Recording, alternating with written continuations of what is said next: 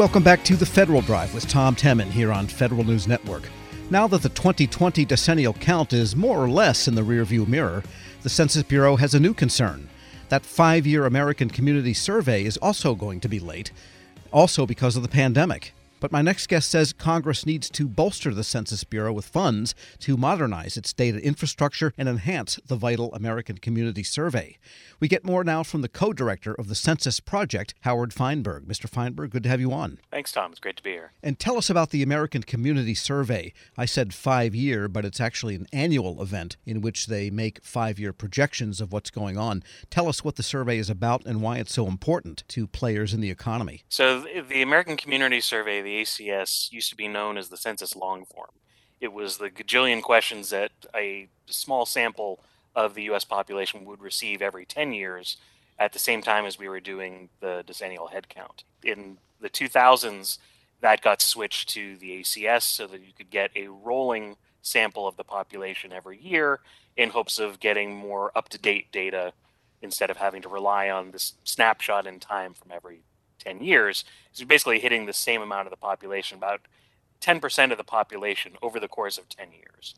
And the reason we were talking about 5-year estimates is that as you drill down on small subpopulations, groups that are disparate, Native Americans, certain ethnic subgroups, or if you're talking about remote and rural areas, it's very difficult to get a good enough sample to be able to have accurate data without averaging across several years of time. So in this case, the Census Bureau focuses on a average across 5 years in order to put together the most accurate sample they can for a lot of those rural areas and smaller populations. And businesses, organizations use this data for marketing purposes, for planning purposes. I mean, it's a widely used survey for planning, isn't it, across the economy? Yes. So government and the private sector both are heavy users of ACS data. Most aspects of the federal government are funding that comes from the federal government, 1.5 trillion or so every year. Most of that is guided by the ACS data. So just there alone, you can see a pretty large impact, and that includes everything like Medicare and veterans funding, housing funding, all the rest. And that's just on the government side. On the private sector side, you're looking at a good portion of the decisions that are made by most companies in this country drawing back to ACS data, because that's the most accurate and most up-to-date data that you can draw from. So, for example, if you have a member of my other hat that I wear at the Insights Association, a marketing research company would be drawing on the ACS data on almost daily basis to update how they're putting together a statistical sample to run a survey.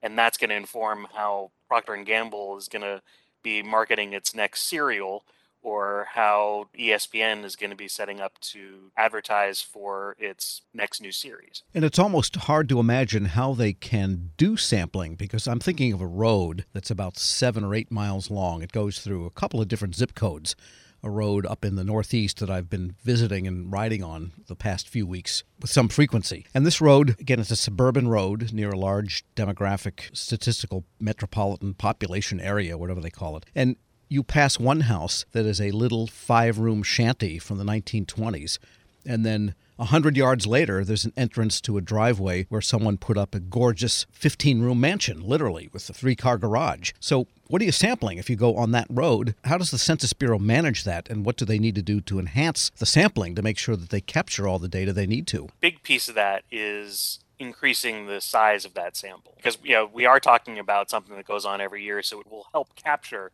that kind of change over time. But the more households you're able to hit in a given year, the better the quality of the data on the other side.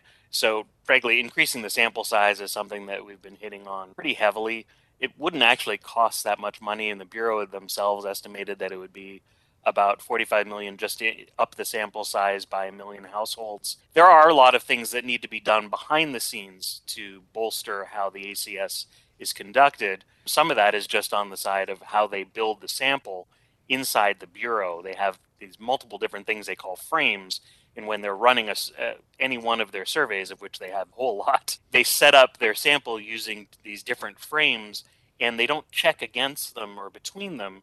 So they're not always building on the most up-to-date data when they're reaching out to a household. So part of the things they can do behind the scenes would increase just their own efficiency in using their own data to reach out to American households so they can actually reach more people more effectively. We're speaking with Howard Feinberg. He's co-director of the Census Project, and the project has written to the Senate and House appropriators asking for this funding. And you mentioned that one of the things they should do is modernize this Bureau's data infrastructure. Is that what you meant by the frames? I mean, these frames are data sets that they use to build samples? Absolutely. I mean, and for any set of, any big data operation, you're looking at overlapping data sets, a lot of duplications.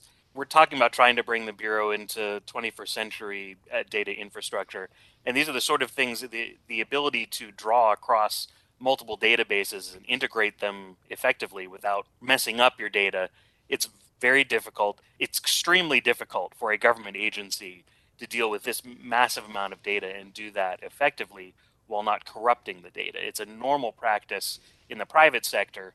But even there, it's not something that you do lightly. Got it. And when they do this survey, the American Community Survey, is it households or is it businesses that are being polled? It is households, but part of the initiative to improve their infrastructure would be breaking down the barriers between these different frames they use, because there's a huge amount of overlap between their business sample frame and the household frame, because so many businesses at this point are being run out of people's houses. And do the frames correspond with geographical areas? They do. They have geographic areas and a lot of different cross-current demographics. And they then have to sample more than one household within a frame, because I'm sure even in rural Alaska, you'll find one house where they have the 15-year-old Corolla outside rusting on buckets, and then up the street there's the guy with the Cadillac.